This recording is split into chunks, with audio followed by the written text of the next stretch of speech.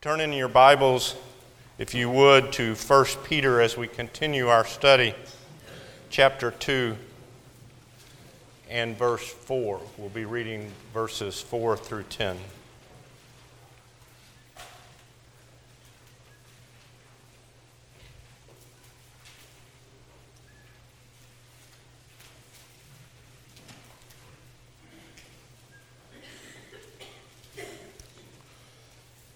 In verse 4, Peter says these words, "Coming to him as to a living stone, rejected indeed by men, but chosen by God and precious.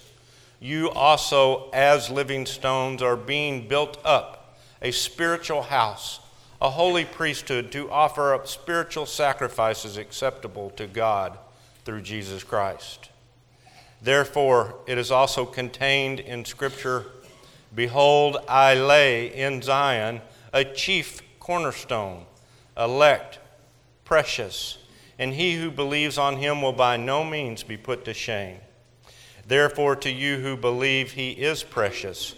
But to those who are disobedient, the stone which the builders rejected has become the chief cornerstone, and a stone of stumbling and a rock of offense. They stumble, being disobedient to the word, to which they were also appointed. But you are a chosen generation, a royal priesthood, a holy nation, his own special people, that you may proclaim the praises of him who called you out of darkness into his marvelous light, who were once not a people, but are now the people of God, who had not obtained mercy, but now have obtained mercy.'" Brothers and sisters, this is the Word of God, and what do we know about the Word of God? The grass withers, the flowers fall, but the word of the Lord stands forever. Indeed, Lord, your Word stands. As we look today at the great and mighty Christ and the offerings that we will share with him and partake of him and to present to you, we ask you to bless us, to show us from your Word, to look intently into it, and that we might rejoice. It's this prayer that we ask in the name of Jesus Christ our Lord. Amen. You may be seated.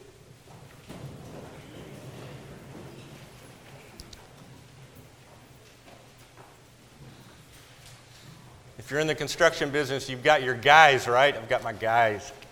There's a couple of guys in Scripture, a couple of disciples that I really enjoy. They don't get much press, but when I read about them, they make me smile. It's Andrew and Philip. The reason they make me smile is because while they're with the Lord here on this earth, and they get a little bit of press time in John, they're always bringing somebody to Jesus. In John chapter 6, you have, Jesus going to feed the multitude, and all of a sudden, voila, there's Andrew, and he says, "Hey, here's a lad with 5 barley loaves and 2 small fish." And think about the lad as he watches Christ take what he brought and feed the multitude with them. It had to be an impact on the lad's life the rest of his days. In John chapter 12, we actually have a plaque here on the podium that says these Greeks wanted to see Jesus after they saw him come into the triumphal entry. And so they went and found Philip, and they said, "Sir, we wish to see Jesus," which is right here on this plaque. And so Philip kind of indicates to us that there's this dynamic duo of him and Andrew, because he goes and finds Andrew, and then together they go and find Christ. And then in John chapter 1, we learn that Andrew, who was a disciple of John the Baptist, is standing there when John the Baptist says, "Behold, the Lamb of God." And so he follows Christ. Christ sees him follow him and says, "What do you want?" Andrew says, "Where do you live? Where do you stay?" Jesus says, "Come and see." And so after spending the night with Jesus in the morning, he gets up, and the Bible tells us first he finds his own brother Simon, and he said to him, "We have found the Messiah." And he brought Simon to Jesus. And at that time, Jesus does something that he does with nobody else during his ministry here on earth. He changes Simon's name to Peter, Petros. He actually says Cephas is Aramaic, which translated in the Greek is Petros, the rock. And Peter had to think about that, as he is a Jew himself, and he probably quickly goes to the Old Testament and realizes that God had changed a few people's names during the course of time. Remember, Sarai and Abram's name were changed to Sarah and Abraham as they became the patriarchs of the nations. And then he takes Jacob and changes his name to Israel as he becomes the patriarch of the Israel nation. And so as Peter commences through this ministry through Christ, maybe at this moment he doesn't really appreciate who Christ is, yet his antenna must have really gone up. And I could think that as Christ taught and he became aware of more and more of who Christ is, and there was a teaching on stone or rock, he would be the expert. He would be listening because he's not quite sure what this name change means to him. In Matthew 16, I don't know if it cleared anything up to him other than the fact we become very aware that Peter is aware of who Christ is. Jesus wants to know who the world says he is. And then he hears the response of the disciples, but he says, "But who do you say that I am?" And he said to them, "But who do you say that I am?" And Simon Peter answered and said, "You are the Christ, the Son of the living God." And Jesus answered and said to him, "Blessed are you, Simon, the son of Jonah, for flesh and blood has not revealed this to you, but my Father in heaven. And I also say to you that you are Peter, and on this rock I will build my church, and the gates of Hades shall not prevail against it. And I will give you the keys of the kingdom of heaven, and whatever you bind on earth will be bound in heaven, and whatever you loose on earth will be loosed in heaven." And then he commanded his disciples that they should tell no one that he was Jesus, the Christ. Now, the early church relied heavily on this apostolic connection as they battled error and they battled heresy and they tried to determine what indeed was the canon. They were always looking for this apostolic connection. The writings of the apostles, the true writings, not forgeries, those who knew the apostles and could clearly bring forth the teachings of Christ, what Christ had taught on earth, would come to form the canon. And they struggled on things that we take so for granted today. Who was Jesus?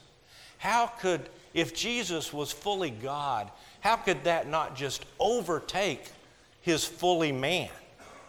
And they weighed those things together and suffered through them. And that apostolic connection was very important. They dealt with church practice, baptism, communion, worship itself. All of those things they dealt with, and they looked for that apostolic connection. And church order, church leadership, they looked for and desired this connection with the apostles. But something along the way went wrong.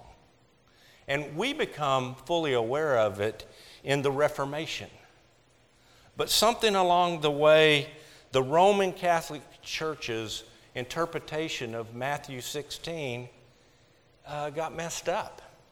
Hendricks says in his commentary concerning the Catholic view this: "The Catholic Church teaches that our Lord conferred on St. Peter the first place of honor and the jurisdiction in the government of his whole church.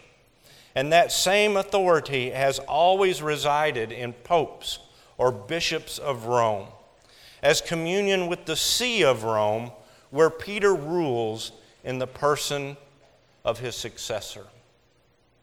And what we're looking at today is we're looking at a commentary of the man who would be the expert on rock, on foundation, on stone.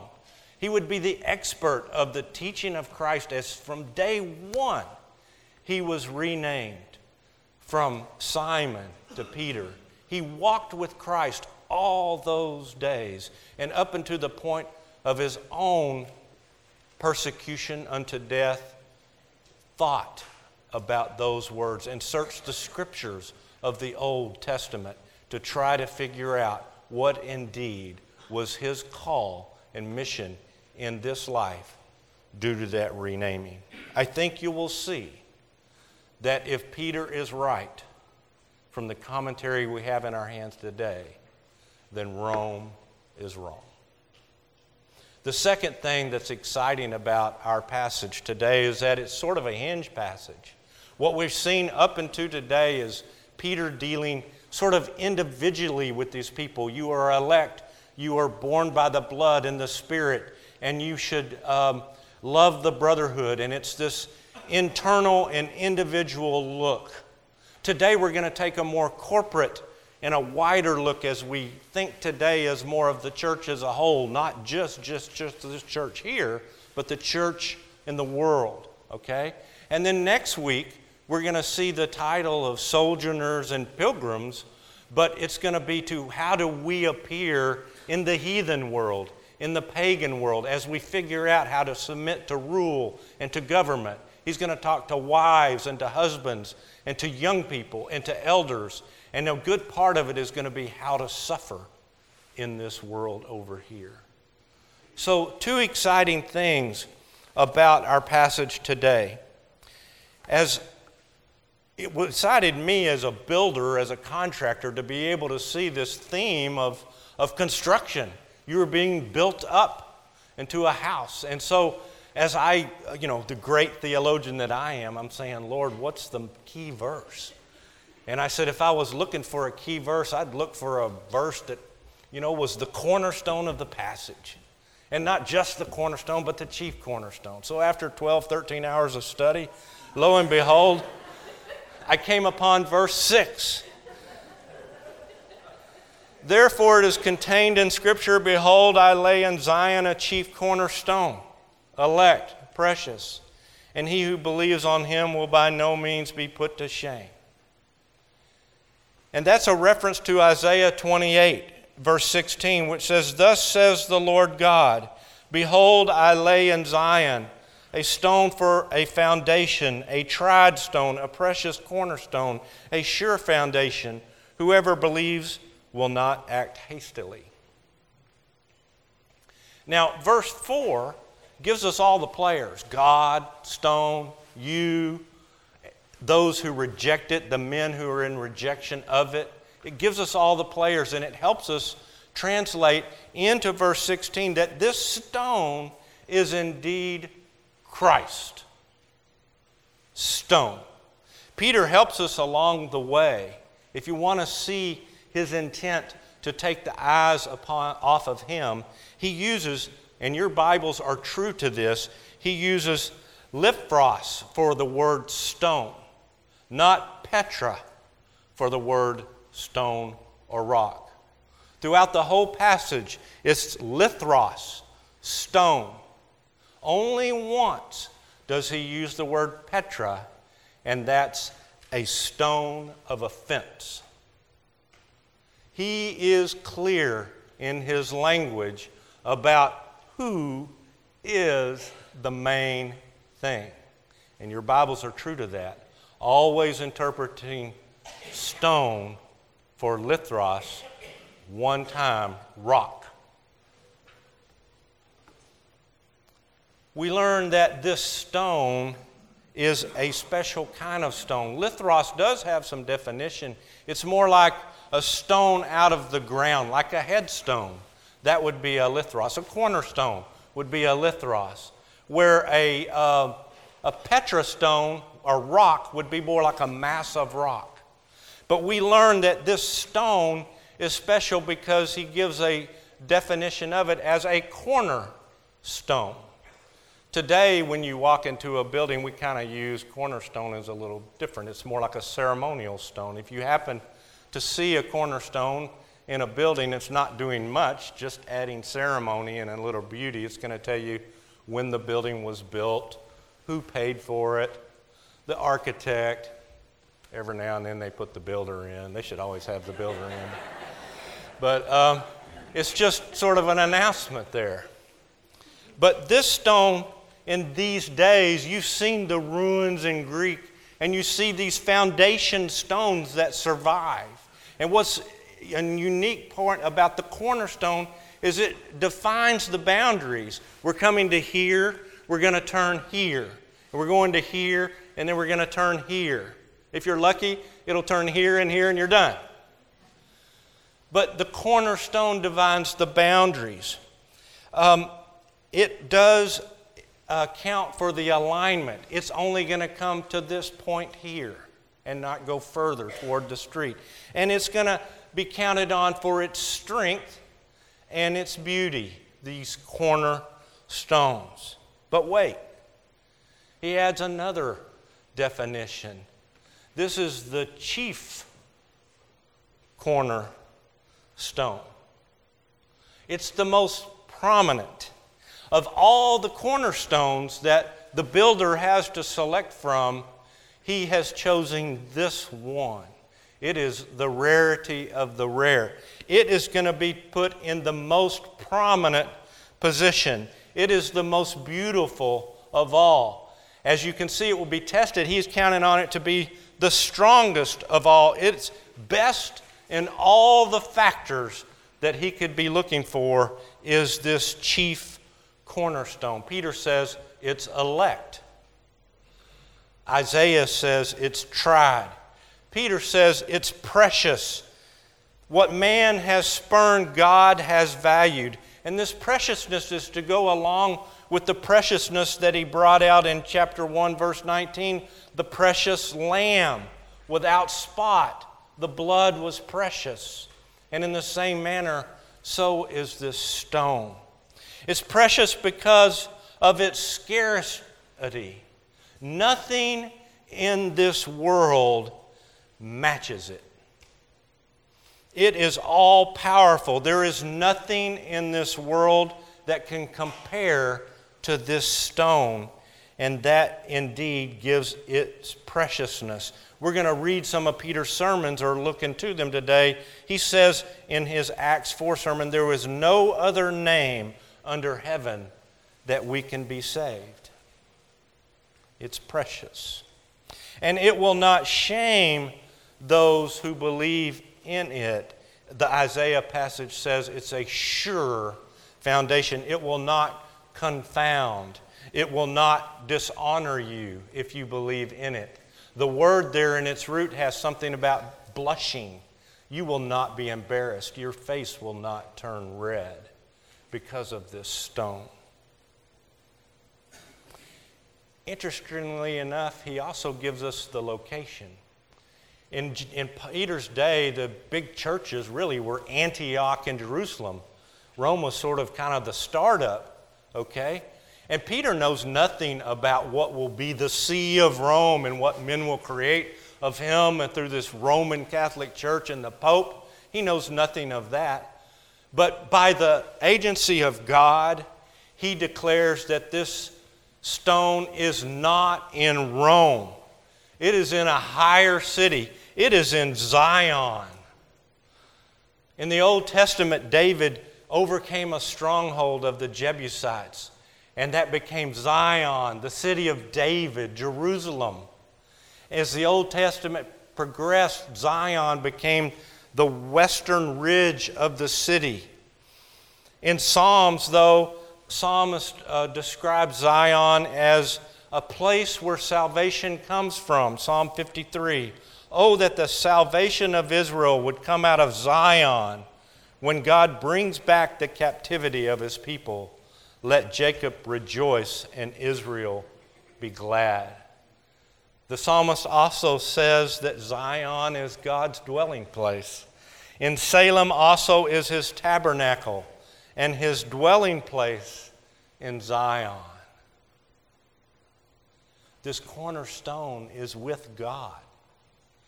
It is at his right hand. And we can look forward again to seeing it. As in Hebrews, he says, you come to Mount Zion and to the city of the living God, the heavenly Jerusalem, to an innumerable company of angels. What a glorious day it will be when we see it again. And Peter's talking about it being revealed to you. And we look forward to the blessings of that day. Last Greek word we're going to look at. But how did it get there? The text tells us it was laid there by God. This word is tithema. And we've seen it before. Last week when Ryan talked to us about laying aside all malice and hypocrisy and envy and evil speaking. It's the sinners that we are, we can't easily do that. It has to be an appointed laying aside, a purposeful laying aside. This word here is the same Greek word with just a little prefix before it, apo, from you. Lay it from you. Here we learn that this stone is laid by God in Zion at His right hand. And the word will appear again when he talks about those who do not believe, and he will say, I think correctly, it's interpreted at the end of verse 8, to which they were appointed. And appointed really is the stronger word. Christ is appointed to Zion, having performed the works of God. You must appoint those things, malice, envy, evil speaking, away from you. And these people are appointed by God in their rejection and disbelief of Him. And finally, we learn that He is as a living stone. A living stone that goes with the living hope, the being revealed, the being raised from the dead, the enduring and strong stone which is forever that we've learned from Peter chapter 1. In Peter's first sermon at Pentecost, remember he's the expert on the rock, we hear this: God is raised up, having loosened the pains of death, because it was not possible that she should be held by it. It's a living stone. It was crucified indeed, but released from the pains of death and alive again. In Acts chapter 2, as he continues his Pentecost sermon, he says, men, let me speak freely with you. And let's talk about our patriarch David, who he died. His tomb is right over there. We see it. But David foresaw this day, and he declared that he would raise up the Christ to sit on his throne. And he, foreseeing this, spoke concerning the resurrection of Christ, and that his soul was not left in Hades, nor did his flesh see corruption. This Jesus God has raised up, of which we are all witnesses, and therefore being exalted to the right hand of God, and having received from the Father the promise of the Holy Spirit, he poured this out which you now see and hear. Christ has performed what he was destined to perform. God has him there with him in Zion and has given us witnesses of the apostles and the Holy Spirit to testify of that truth. A stone is not a new word for God. The first time it shows up in the Old Testament is when Jacob is blessing his 13, 14 sons, right? And when he gets to Joseph, he says this: Joseph is a fruitful vine by a well. His branches run over the wall. The archers have bitterly grieved him, shot at him, and hated him. But his bow remained in strength, and the arms of his hands were made strong by the hands of the mighty God of Jacob. From there is the shepherd, the stone of Israel. 2 times the stone appears to the thirsty Israelites as they march through the desert. Paul has a very interesting and a remarkable statement at these occurrences, and he said they all drank from the same spiritual drink. They all drank of that spiritual rock that followed them, and that rock was Christ. In Deuteronomy, he is the rock. His work is perfect, For all his ways are justice, a God of truth, without injustice, righteous and upright is he. Psalms, the Lord is my rock and my fortress and my deliverer, my God, my strength, in whom I will trust, my shield and the horn of my salvation, my stronghold. Isaiah, do not fear, do not be afraid. Have I not told you from that time and declare it? You are my witnesses. Is there a God besides me? Indeed, there's no other rock. I know not one. Then we find out from Peter that this rock has an AKA, 2 names. It's also called a stone of stumbling, a rock of offense. In Peter 7 and 8, he says, therefore to you who believe, he is precious.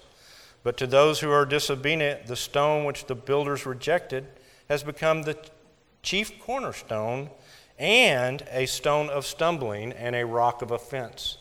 They stumble, being disobedient to the word which they were appointed. Verse 4, rejected by men. These are references to, remember, Peter's pulling from everywhere, Psalm 110, Isaiah 8, Isaiah 28. But Peter here is pulling from Psalm 118, the stone which the builders rejected has become the chief cornerstone. This was the Lord's doing. It is marvelous in our eyes. Peter testifies to this verse. Christ actually used Psalm 118 to also prophesy to how he would be treated and rejected. Christ says this in Matthew 21. This is after the parable of the evil vine dressers who kill the servants of the landowner, then kill his son. And Christ says this, have you not read in the scriptures, the stone which the builders rejected has become the chief cornerstone? This was the Lord's doing, and it is marvelous in our eyes. Therefore I say to you, the kingdom of God will be taken from you and given to a nation bearing the fruits of it.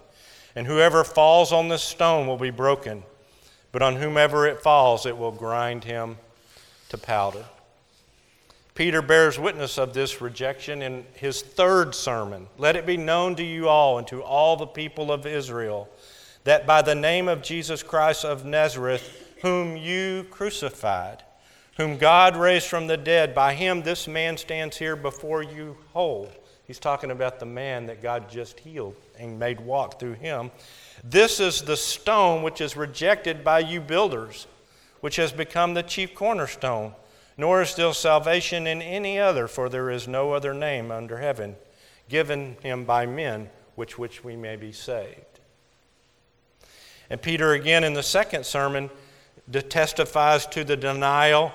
The God of Abraham, Isaac, and Jacob, the God of our fathers, glorified his servant Jesus, whom you delivered up and denied in the presence of Pilate, when Pilate was determined to let him go. But you denied the Holy One and the just, and you asked for a murderer to be granted to you. And you killed the Prince of Life, whom God raised from the dead, and of which we are witnesses. It's also a reference to Isaiah 8, which completes the trilogy. Isaiah 8 says this, he will be as a sanctuary, but a stone of stumbling and a rock of offense to both the houses of Israel, as a trap and a snare to the inhabitants of Jerusalem.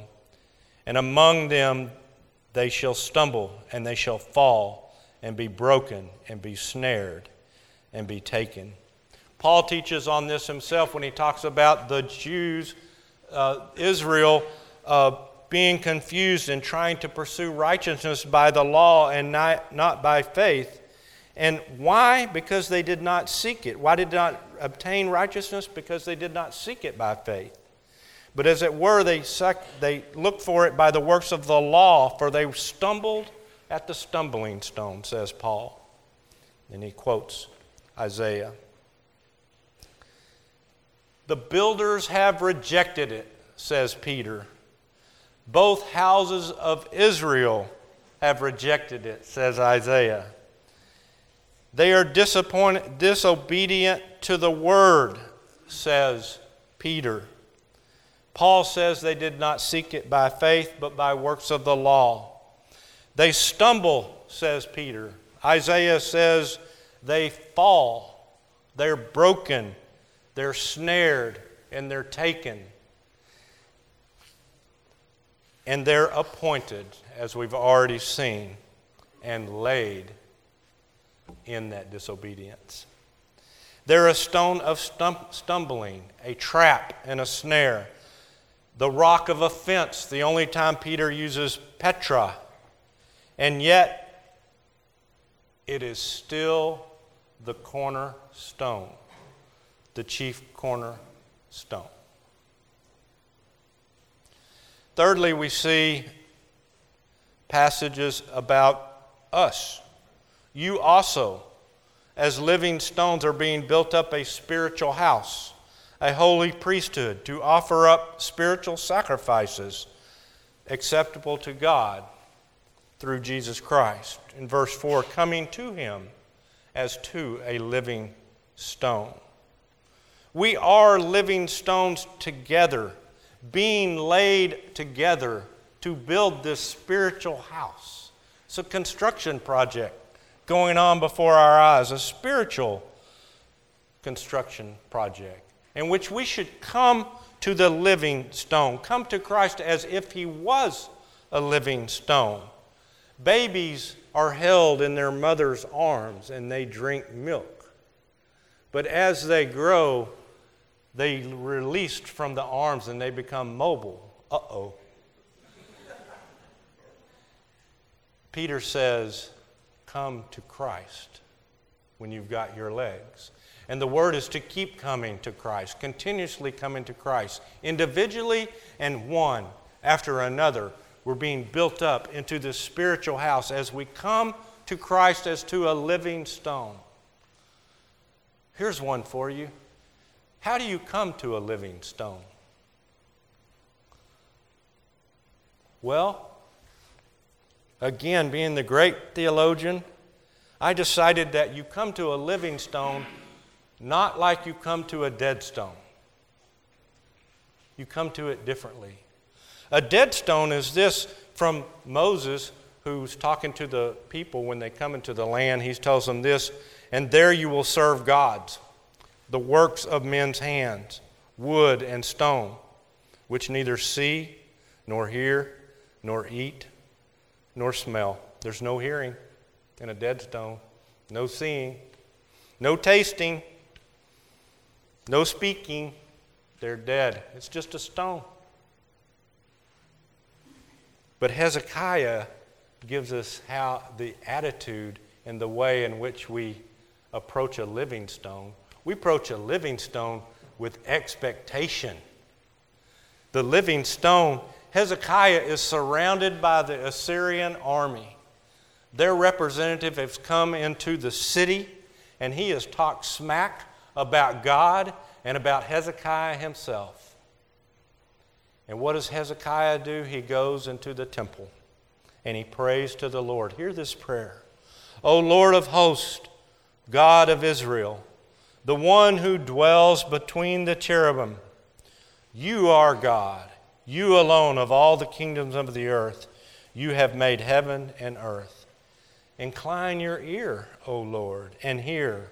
Open your eyes, O Lord, and see and hear all the words of Sennacherib, which he has sent to reproach the living God.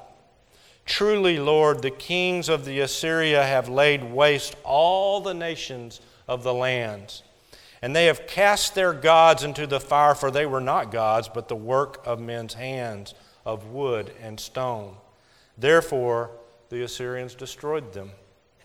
Now, therefore, O Lord our God, save us from his hands, that the kingdoms of all the earth may know that you are the Lord and you alone. And that night, God mysteriously slays 185,000 Assyrians, who they find encamped around them dead in the morning. And you are being built into a spiritual house, The spiritual house is the dwelling place of God in spirit. Paul teaches us this.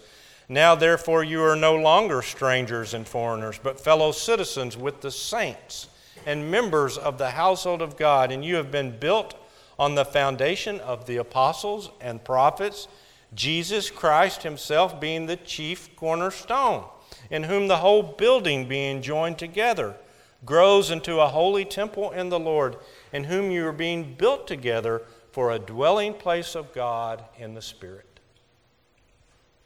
A holy priesthood.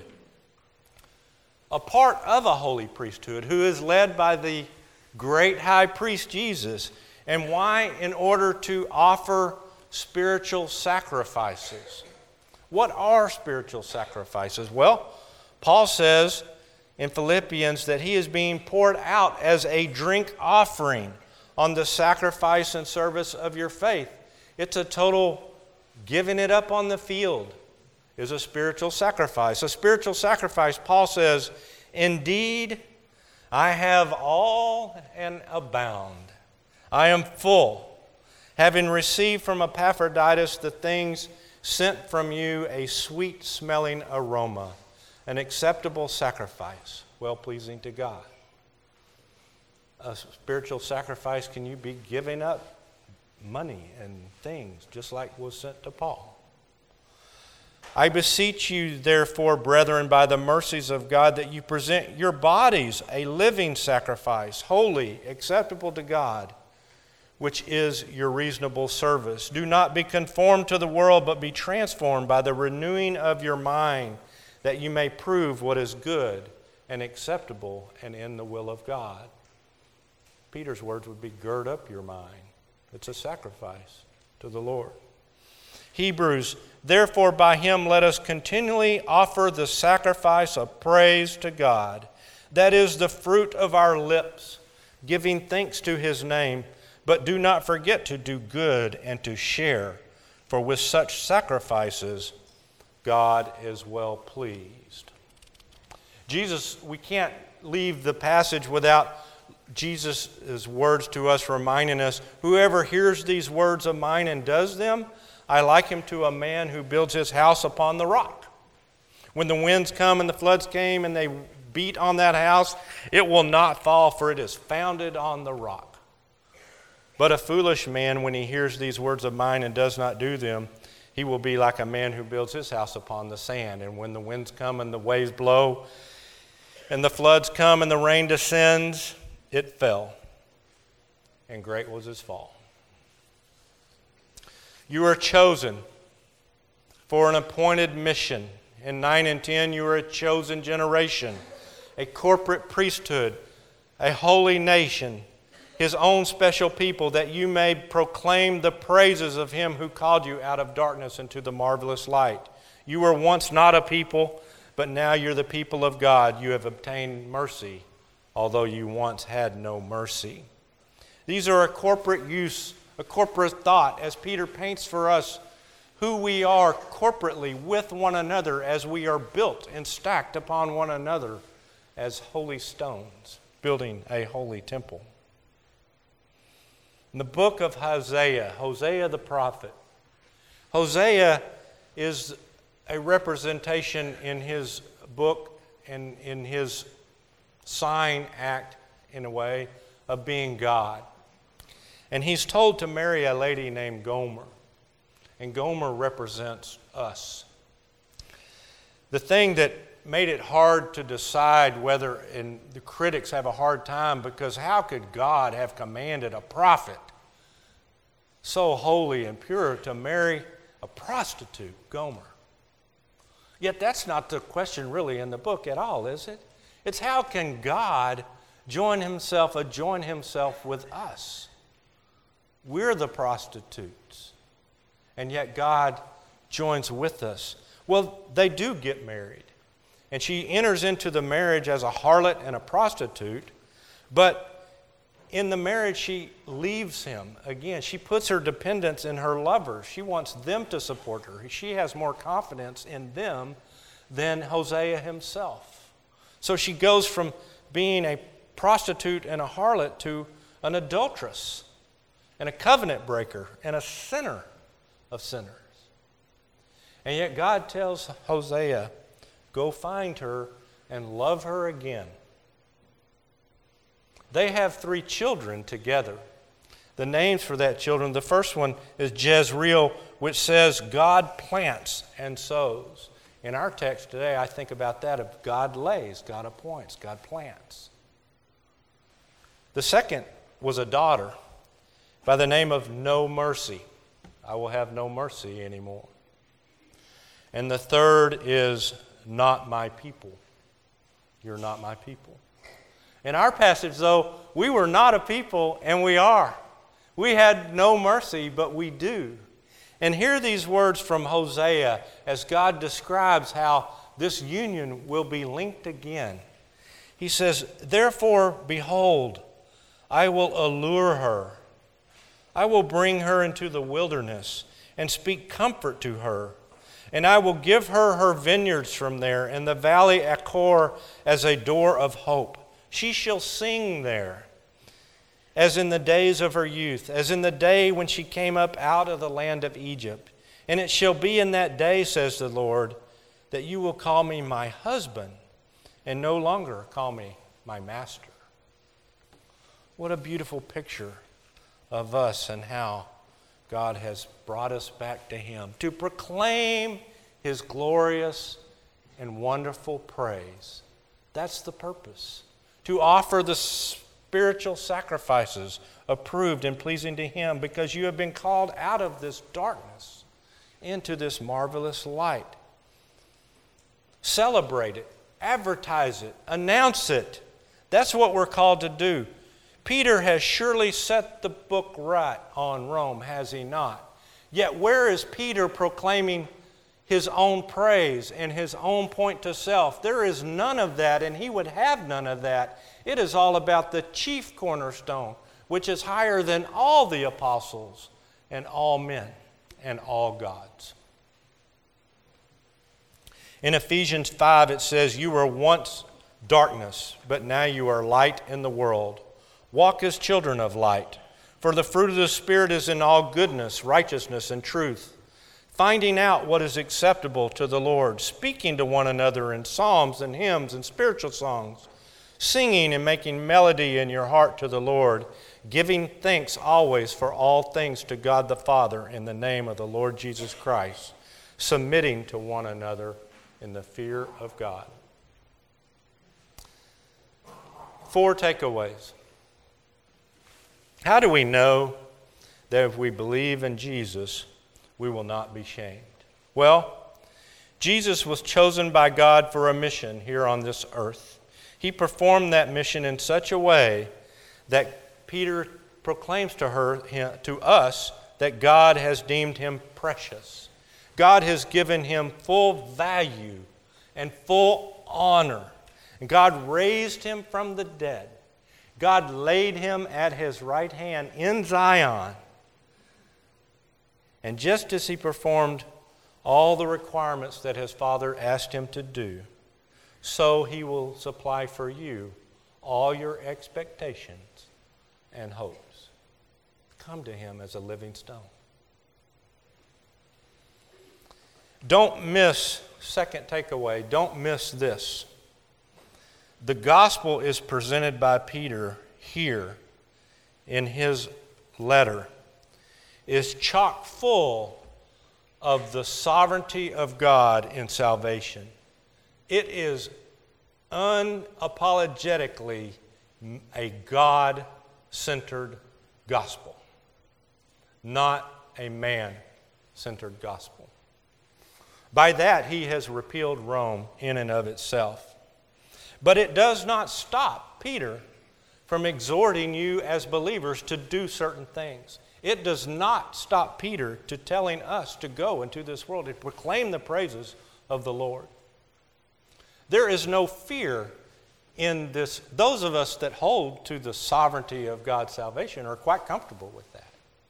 But if you're there in the chair this morning and you're teetering from a man-centered to a God-centered, I would encourage you to take the step. Be God-centered. It is wonderful there. It is precious there. I would encourage you to be there. I would also warn you, though, if you're not there, be careful, because you may be tripping over the stone. Third takeaway, I want you to fully see the importance that Peter puts on the church, the corporate church, and make your commitment to that church. Peter's not calling for a Rambo for Christ. It's a cooperative thing in which we appear precious to the world. Individually, not so much, but some. Right? You may think it's the easiest and most efficient way to proclaim praises and to do spiritual sacrifices alone, like Rambo. But God's way, the way Peter has prescribed it to us, as with one another. And lastly, I have to smile again. These guys make me grin. But I don't want to finish telling you about Philip. I told you about Andrew. Philip is called by Christ right after Andrew. They're from the same town. And he went immediately and found Nathanael. And when he finds Nathanael, he says to Nathanael, "We have found him of whom Moses in the law and also the prophets wrote, Jesus of Nazareth, the son of Joseph." And Nathanael's response to that is this: "Can anything good come out of Nazareth?" Philip says, "Come and see." It's a gospel message. That's what you're called to do. Come and see Christ. But Christ is in Zion. His Spirit is here. Peter's telling us if you want to see Christ, He's here. He's in His Word. Gird up your minds to be able to show them Christ. And in your life, in your faith, in your hope, as you offer spiritual sacrifices to one another and to them, let them see Christ. Come and see. Let's pray. Father, we thank you for your word. We thank you for your sovereign grace, for the hope that we have, the surety we have in the chief cornerstone who is laid there by you, beside you in Zion. We look forward to the day, Lord, in which we will see him again. We look forward to the day, Lord, of meeting Andrew, of meeting Philip, and all the apostles and all the saints who have gone before us. And we ask you, Lord, to deal tenderly with us as we attempt to abide by these words which you have given to us and to build our house solidly upon the rock. Amen.